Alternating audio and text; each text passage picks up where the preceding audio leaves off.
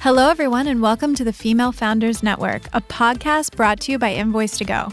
I'm your host, Nat, and I'm joined by my co-host, Sylvie. Hey, everyone. We record our show in the Forbes Street studio in downtown Sydney, Australia, but we bring guests from all over the world. So you'll hear people from the US, the United Kingdom, Europe, the Asia Pacific, anywhere that we find women who lead and inspire others. This is a great podcast for women who are navigating business ownership, leadership, or just life.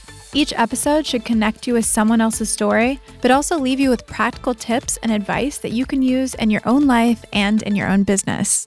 Today, we're speaking with Britney Chu, the founder of Estamos, an all-natural and healthy margarita mix that she founded as a COVID passion project, but has now become a legitimate business with huge growth potential. In this episode, Britney shares her inspiration and the story behind Estamos and how she's building her brand from the ground up. We hope you enjoy the episode. Hi, Britney. How are you today? Hi, doing well. How are you doing? So good. And I love that your name is spelled like Britney Spears. Yes, I know. That's like that's my go-to explanation when people ask how to spell it. It's Britney, just like Britney Spears. The best way. Yes, of course. Welcome. So you are calling in from where? Sydney, Australia. Sydney, even though you are American. So we've got another American expat on the show. Yes. How good? So good. I mean, it's the best place you can be at the moment. So I feel very lucky to be here right now. Yes, I know, yeah, same. it's pretty good place. So tell us about you. Where'd you grow up? How'd you get here? How'd you become the woman you are today? So I grew up in LA, which isn't too different to Sydney. I spent most of my childhood there, and then I actually went to uni in New York, went to Cornell University, and then after graduating lived in Manhattan, like most of my peers, for about 3 years. And then I was working for a software sales company, and I'm at that same company now. And so they actually transferred me to our Sydney office about 3 years ago. So I had always, I don't know why, but I'd always wanted to live in Australia. And I don't know if it was just, I studied abroad in Rome and I met a lot of Australians there. So I don't really know exactly what it was, but something drew me to this country. And so when I actually applied for the job that I'm at now, I saw they had an office in Australia. So I was like, this is my ticket there. You were plotting, basically. Wow, you engineered the whole thing. Yes. Wow. It was a long, long plan. It's so funny to me when I don't meet that many American expats, to be honest, here. There aren't that many of us. It's Really? much No, more, there's not. It's much more popular of a place for British people That's to go. true. Yeah. But when I do, it's really interesting to me when people say that they've always wanted to live in Australia and that's why they moved here. Because I honestly made the decision a couple months before. Yeah. It's just like, Really? okay, here we go. Yeah. Interesting. Yeah. A lot of people haven't even visited Australia. Oh, My yeah. family has not been here. Yeah. Mine has not visited in 3 years. I mean, granted, one of those years was a pandemic year, but 3 years and no visits at all. It's interesting though, isn't it? Like I had visited Australia myself, but when my partner and I moved over here, he'd never been.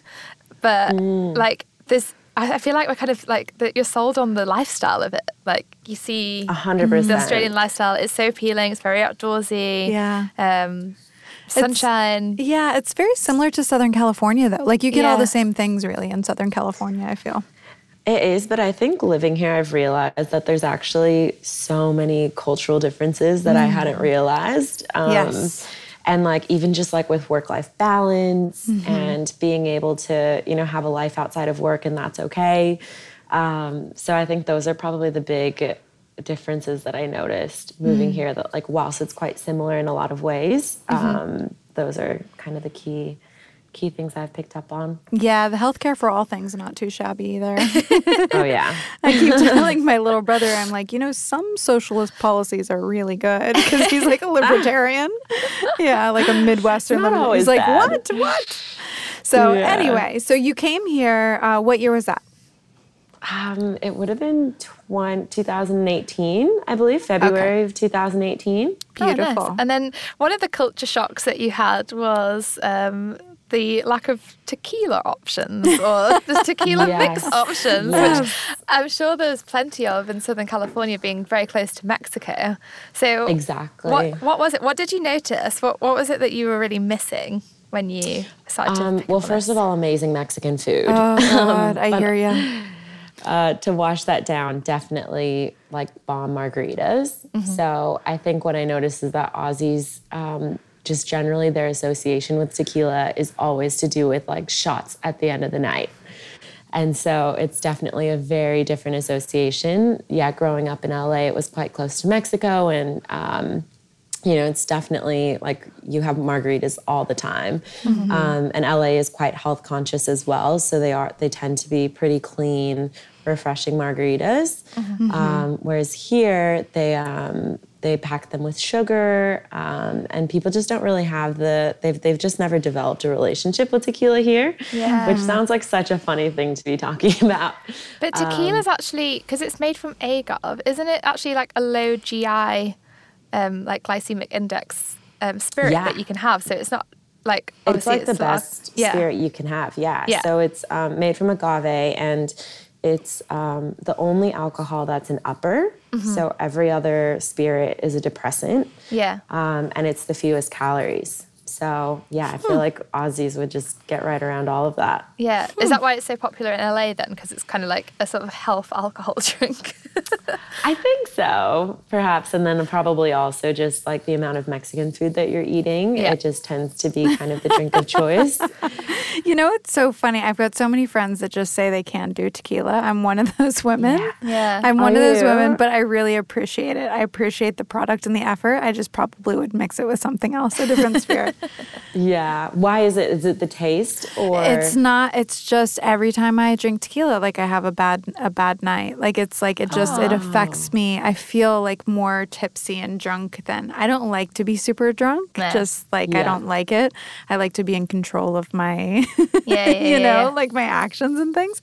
And I know I've got friends who are doctors who have told me that this is absolutely medically incorrect, but I feel like tequila affects me different than other types of drinks.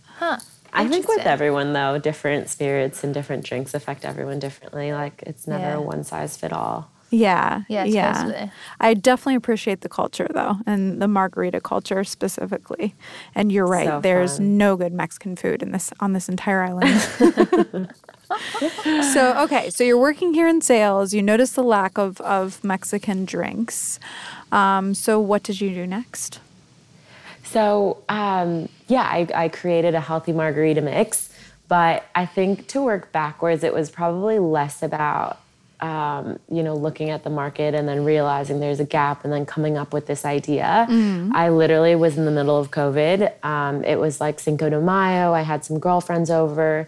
In Australia, the lockdown was you were limited to like X amount of people at your house, but you weren't really allowed to go out too much. And so we decided to have a girls' night in and do tacos and margaritas. And so one of our friends brought that, lime green, fluorescent green mixer that you can buy at the stores. Exactly. And it's packed with, sugars, artificial sweetener, ingredients that you can't pronounce. And so another one of my girlfriends saw it and she was like, absolutely not. I refuse to drink this. Like, we're going to the store, we're buying 5 bags of limes and we're making our own margaritas. Wow. Yes.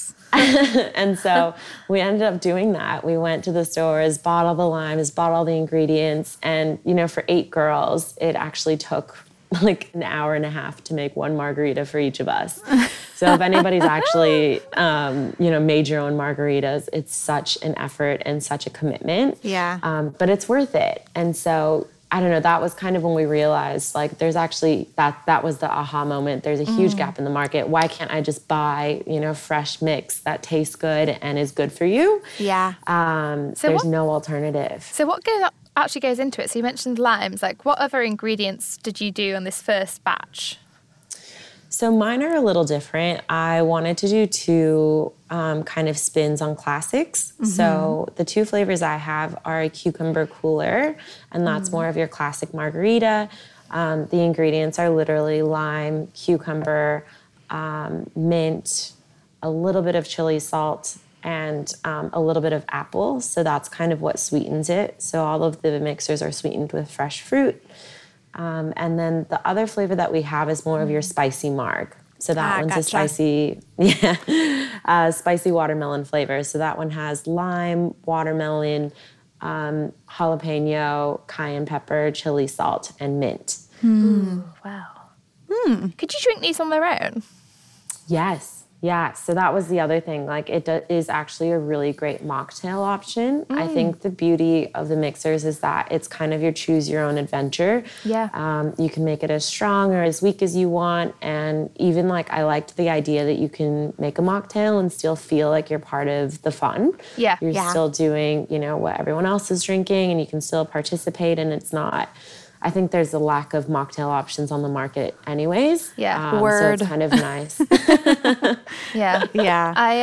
I didn't drink for 8 months last year, and that was one of the things that I found that I missed the most. Was I wanted to go for a drink, and I wanted it to be an occasion drink, but I didn't want to have a sugary drink. And there was such a lack of that, and now there's more and more kind of non-alcoholic spirit brands that are coming about. There's a real demand for that. So I think, spicy margs without the tequila or the headache. I was thinking that it would be like a really good idea to start like a mocktail bar somewhere in Sydney or somewhere in any major city, like where like moms could come, like people could bring their like pregnant friends and whatnot, or just people who are not drinking for whatever reason. Yeah, totally. I think more people are being like a lot more aware of that as well. Like how often they're drinking, a bit more intentional about it. So absolutely. Making it a special experience. Yeah. Cool. So you've got this mix, you've got two flavors. So what then? Are you then kind of selling it to friends? Was it a business at this point, or was it still more just like something to take to parties and it was like your special recipe? Yeah, so I think right away when we started making them, we were like, this is great. Like, we should definitely just bottle this up and sell it to everybody that we know. Because I feel like a lot of people would want something like this. And so at first we were mixing it in our kitchen and literally just like going out to Harris Farm, which is the local kind of fresh organic market nearby. Is that like Whole Foods, guys? For those of you listening from the States. Basically, it's like the Australian Whole Foods. Yeah, urban version of Whole Foods. Exactly. So we were buying all the ingredients, squeezing them ourselves, literally running around to like the discount bazaar or the dollar store, buying these like glass bottles, filling them at our house. And the first weekend we sold them, I remember we just like posted about it on Instagram and rented a car. You could do like a per hour car rental in Sydney and literally just like drove them around Bondi and like the eastern suburbs, just dropping them off to people who had ordered it and did like a BSB transfer. Wow. So yeah, it was kind of crazy. It was definitely full on. My partner and I at the time, she and I were up until, 3 a.m. literally just mixing the mixers, squeezing the limes and everything, and then delivering them the next day. And so that stage only really lasted probably like a couple weeks. Yeah. And then, it was first born in May, so that lasted a couple weeks. Then we actually went to a local bottle shop, Bondi Beach Cellars on Hall Street. Yep. And they were super supportive from the start. I literally just went in and asked, hey, like, if we were to have a margarita mix, like, what would it take to be stocked here? What would we need to do? And the guy was like, oh, I'm the owner. Like, just come in with some samples and, we can just stock you. He was like, make me a margarita and we'll talk. Basically. Oh, wow. Nice. But I will say, I know there's a US and Australian audience here, and that's something that I was really blown away by, is how much support you have locally and how essentially easy it is to get stuff done. Like he gave me his phone number. He was like, call my mobile, just come by and we can do a sample and set you up. And that was it. So you just got to ask, don't you? Exactly. Yeah. You just have to go out there and ask, and people hustle. Yeah, will help. Yeah. Wow. And then that was kind of, so that they were our first stockist. And back then, again, we were still mixing it in our fridge. So the shelf life was really only 3 to 5 days. Yeah. So with any fresh juice, it goes off. And so we were literally making them, buying the ingredients on Thursday, squeezing them on Friday, putting them in the stores Saturday. And we had to make enough for guess how many would sell that weekend. And then whatever didn't sell went to waste, essentially. Oh my gosh. So it was definitely like a crazy time and very intense, but so fun and exciting. And I think really nice just to get your hands dirty and really be a part of like every part of that process. Yeah. And all the while you're working your full-time job, and this is just like a side hustle. This is a passion project for you. Yeah, exactly. I think that was probably another huge challenge, balancing the two. Mm-hmm. And so during this time, we were also doing a lot of research to figure out how we could scale. So that's obviously not sustainable. We can't be doing this, every single day after work and on our weekends. And so we found that there's actually 2 ways that you can extend shelf life. We did heaps of research, but one of them is really, it's called pasteurization, which I feel like a lot of people might be familiar with. But essentially what they do is they boil the product. It completely kills all the enzymes, but with it also kills the nutrients and the flavors. Mm-hmm. So it completely alters the product. And so it cools it down. Once it's boiled, they cool it down, they fill it, they add preservatives. And that's probably a good chunk of the beverages that are on the market are done through this process. And that's why, sometimes if you buy a soda or something, you don't have to refrigerate it until it's opened. Yeah. So that was one way that we saw, and it was definitely the cheaper option. And then in our research, we also found something called HPP, and that's high pressurized processing. Huh. And essentially what that does is it cold fills a bottle. It puts it through this pressurizer that applies so much pressure on the bottle that it actually kills the enzymes and bacteria. And then it vacuum seals the lid on. And so through that process, you don't need to add preservatives. It doesn't change the ingredients or the nutrients or the flavor. Wow. The only caveat is that it has to stay refrigerated. Okay. And then it extends the shelf life to about 3 months. Oh, wow. So this must have felt like another breakthrough moment for you to know that you didn't have to do pasteurization. There was this other alternative. Yeah, it was amazing. It was really, really cool to find that. And then there was a little bit of a debate. So with that process, it's a lot more expensive. Mm-hmm. And then you have to use plastic bottles just because of the way that it's pressurized. Okay. It can only handle plastic. So there's a huge debate on, are people going to appreciate the fact that there's no preservatives? Are they going to appreciate the fact that it's gone through this process? And are they willing to pay a premium to do that? Mm-hmm. So that was definitely a huge consideration. But for me, that was the whole basis of this venture. Yeah. It was the integrity of the product, being able to maintain all of the nutrients and kind of that clean freshness that you can't get on the shelves. So how did you, like you said, it was a bit of a debate. Did you do market research? How did you discover, okay, should we take this next step and stop making 3-day versions of this product? Or, is it going to be worth it for us? How did you know? So it was a lot of Googling. Google was definitely our best friend at the time. It was a mix of Googling and also just reaching out to people. So again, I found people in Australia to be so helpful, so willing to talk to you. So I just found all of these juice companies and called them up, asked them about the process, asked them about, how much it costs, and just did a lot of research into what was possible and the pros and cons and the trade-offs. Yeah. And I found that people were very willing to chat. And that's probably where I got all of the help from that point. So did you then go ahead with that route? And then I guess there's also the trade-off that you mentioned about having to use plastic bottles, because as someone who is quite conscious of not having preservatives, and also the same person who doesn't want to contribute to more plastic in consumerism, what was the solution there? How did you balance that problem out? That's a tough one, I think. At the end of the day, I felt more strongly, and you're right, you know, it is something that I am very aware of. But at the end of the day, I just felt more strongly about the actual product itself. And like, you know, what's the point of having something that has a lot of integrity on the outside, but the inside is, you know, just crap? Excuse my language. Right.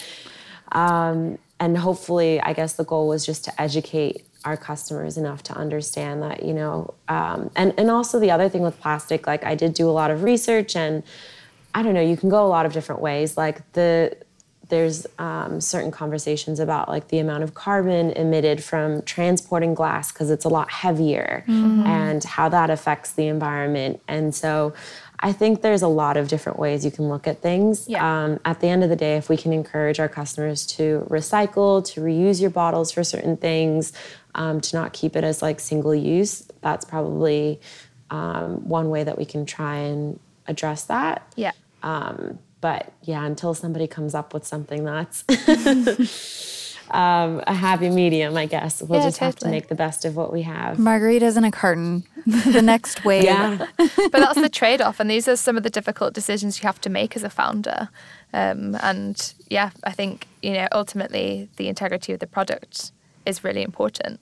So how did you continue then? So you had this product that then could last for 3 months. It's obviously way more viable. You're not squeezing juice anymore on a Friday night after work. Like, yeah, exactly. So your Friday nights basically sucked for a very long time. Yeah. My Thursday night, Friday night, and then really most of Saturday just running around doing the final touches. But it was fun. At the time, I did have a partner, and so we were both, you know, we would blast. We were listening to like Baker Matt, our favorite like DJ, and we just put on, you know, the songs and just get at it. And it was actually a really fun thing to do. And I think it was really nice to be able to do that with somebody else, especially at the start. But you mentioned that obviously now you don't have a business partner anymore. Did you just kind of like have different ideas and directions for the company, or was it an amicable split? What happened there? Yeah, it was definitely amicable. I think the timing of it all, it's a good thing that we split when we did. So it was really before we actually went into production. So she was there at the start when we were actually squeezing it in my kitchen, but before we actually placed any orders with a producer or actually, you know, turned into the product that we have now, that was when we had split. So I think we're quite lucky in that, you know, we came to that point when we did. And ultimately it was just different ideas for the long-term vision. Like I definitely see a future with this company and a lot that we want to do with it. Whereas I think it might have been a bit more of like a passion project and exciting at the time. So really it was just different directions and different views for the business. But yeah, it definitely was something that we did have to discuss, and happy that it happened when it did. Yeah, okay. So now you're obviously doing it alone, and do you feel like lonely as a founder ever, or do you feel like you can now make decisions faster because you're basically in control of the direction? Sometimes I do feel lonely as a founder, definitely. I think it was really nice having somebody in there with you that cared about it as much as you did and like was pouring as much of it into the business and cared about, you know, the little things. So I feel like I have a lot of friends that are very supportive, but it's not their business. And so I think from that perspective, that was the big difference. But in saying that, like, I think I also realized at first, I think it was really tough. But once I took a step back and I realized that there's actually just like, exactly like you said, I can move a lot quicker. I can do a lot of things and just start to lean on like other people in my life. So my sister also started a business during, actually probably a little bit before me even. And so she launched like a raw freeze-dried pet treat business. Wow. Nice. And in LA. So she's in LA. And so it's just been really cool. Like she's been the best mentor and so supportive. And, you know, whilst we're in such different industries and different products, just going through it with somebody is so nice. And I think just realizing that there's so many people out there, they don't have to be, equally invested in your company to want to help you or want to see the success. Yeah. Oh, that's awesome. So good. So we do get a lot of questions, though, from our community. We've got a massive Facebook group and stuff like that do ask if there are any tips for going into business with your friend, just in case, one of you does decide to exit or whatever. What tips would you give? Definitely keep it professional at the start. So that's probably the biggest takeaway that I would have had. Like, we came into it, we were, very good friends and just having a lot of fun with it. And we didn't think that it would ever go in a direction where we would split. And so we just never had those conversations. Yeah. And so I think just covering your bases and just at the start, saying, legally signing something and this is, we're either both going into it or we're not, or figuring out what the financial commitments are and just ironing that stuff out. Like, it's hard to have the conversation when you're in that fun, almost honeymoon stage of it. But at the end of the day, it definitely pays off. And it's way better to have had that conversation early on than when you're at the point where somebody wants to pull out or you guys want to go in different directions. So you might as well just, bite the bullet and have that conversation very, very early on. Yeah. And then the other thing I would say is, if you really are looking at the business long term, really consider like what and why you're going into that with this friend. Like, do you guys have complementary skills? Do they have a skill set that you don't have? Because I think that was another thing. Like, we did realize kind of early on that we actually both are passionate about the same sides of it. So we were both very creative. We both really liked, certain sides of it. So I think if you are looking to build something, it'd be good to look at a partner that is going to have skills and bring skills to the table that you don't have. Yeah. And it's worth thinking about that, especially early on, before you get in too deep or fall into like, this is so fun and exciting. Because when you do scale, that's when that's going to come out. Yeah. I mean, the thing about it is it's like people are scared to go into, it's so fun to go into business with a friend, but also so scary to go into business with a friend for so many legitimate reasons, right? Like it's hard to even I've only worked with friends like in a corporate situation. Like, I've never gone into business with a friend, but I've worked with friends, and it's just the vibe is different, and it can really like accidentally screw with what you're trying to accomplish, like if you're not on the same page. So I think it's definitely like when we get those questions about like partners and things like that, it's legitimate, and you definitely have to take care of it ahead of time. It's really smart. Yeah, and there's two things at risk there. It's, the risk of the business that you want to build, and then also the risk of the friendship that you have. Yes, and you value it so much. And you could make decisions that are good for the business, but then really screw up your friendship or vice versa. Yeah. And you don't want to get yourself into that position. It makes a lot of sense. I think what you said about complementary skills is such a valid point, because it's like, yeah, you can have fun with a person. It's like, it's fun to build something with them. But when it actually comes down to it, you need to both bring something to the table that is going to help the business to grow and means that you're both like in it together. Yeah. I think that's a really good way of looking at it. And like, whether when you're making the decision for people listening, like, is if you're thinking about going to business with a friend, like, how do you work together well? How do your complementary skills help the business to grow? Yeah, like if you've got two people interested in doing creative marketing and no one who wants to do logistics, like, you're really screwed. Yeah. Right. Exactly. Yeah. Speaking of marketing, so obviously you mentioned this Instagram page, and it's amazing that you had so many kind of orders. And I think especially like in Bondi and Sydney, like there's a real like appetite for new businesses and support for entrepreneurs. But how are you kind of scaling this now in terms of like marketing and reaching out to more and more people? It's still very organic. So yeah, we only launched it in May, and we went to the formal bottles in October. And then we actually just got stocked at BWS in Bondi in December. Wow. Which for the American listeners, it's probably one of maybe 2 or 3 big liquor store chains here. Yeah, huge. I think... You can't get liquor in the grocery store either here. So it's a big deal to get stocked in a liquor store.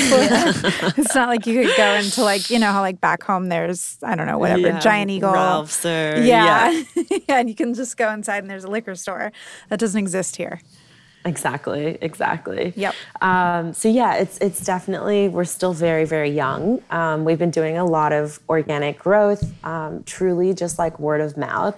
Everybody just telling their friends about it, tagging them. The only ad I've ever run was we just had our official launch party on the Hamptons boat in Sydney just on Saturday, this past Saturday. Oh, nice. Yeah, it was great. And so that was the only ad that I ran. I like promoted one of our posts that had a link to the Eventbrite. And we actually sold out of the event within like a week of launching it. So good. Oh, wow. That's so fun. We've got mask mandates that just like a bunch of our we're recording this in February. So a bunch of the mask mandates and things in Sydney have lifted and we're allowed to have parties and events now. So if you're listening from the States and there are still mandates and you're jealous, I'm sorry. I totally understand. I'm sorry. Yeah, but that's so cool. So you basically, did you like rent the Hamptons boat party out and then sold tickets for it so that you could come and like try Estamos? Yeah, exactly. So we rented out the boat, organized like a 4-hour DJ set, live saxophone, unlimited Estamos margaritas, beer, wine, and then the ticket covered everything basically. And we had like a face painter on board. We did kind of like a Sugar Skulls theme. So everybody wore all white, and then we did like the face painting and the flowers. Yeah, so it was a really fun event, and that was the only time that I had promoted anything on Instagram with money behind it. Oh my gosh, that's so fun. This sounds amazing. I wish I could have gone. Do you if you check out the Instagram, there's definitely some. I know. I would have showed up for that mocktail. You could have had unlimited mocktails. So in your marketing plan, I mean, do you feel like because it is a food item, you know, it's an edible item, you will focus on samples and trying the product, or what are your plans? Like, what's going to be your focus going forward? Yeah, so it's definitely a 2-pronged approach. We sell to consumers, and then we also sell to bars and restaurants.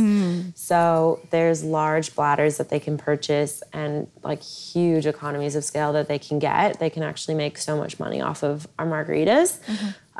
So it's kind of a mix of getting into, you know, all of the bottle shops and then driving customers to the bottle shops to buy them, and then also directly through bars and restaurants, so that in Australia, a Tommy's margarita is very popular here. And so basically that's a margarita without the triple sec. And so I really want it to be a household name like that. And I want people to go into places and ask for the Estamos margarita. And they know that that is, you know, a fresh margarita mix sweetened only with fresh fruit. And it's a lot cleaner. And that's kind of the vision. And so right now we're in those 2 bottle shops in Bondi. We also do the Bondi Beach Farmers Markets, which has been really great just because we can do samples there and get people trying the product. But yeah, that's probably, and then expanding to the different suburbs is the goal. And then once people try it, word of mouth, people go to different parties. I think even with the both of you, like, it's crazy that you guys have heard of our mixers somehow through a random connection. So yeah, I think if we continue growing that way, we should be in a pretty good position. So you're focused on local fame first, and then whatever happens after that. Is that correct? Yeah, I think so. I think like this is another kind of like, I guess, piece of advice for other founders who are listening, who are thinking of starting like something in drinks or food or something where you can do samples, is that I did hear about you because I heard about your samples at an event, which I think was through like Bondi Beach Babes or something like that. Oh yeah. I think you went along and did something for them, and you were just doing samples, but people were talking about it. It's really exciting and goes a long way to let people try something themselves. Otherwise, it's just another bottle on the shelf, and you don't know what's in it or what it tastes like. Well, that's why they used to have the shot girls. And yeah. Okay, so Brittany, you're going to remember this. They don't have this in other countries, and I didn't know this.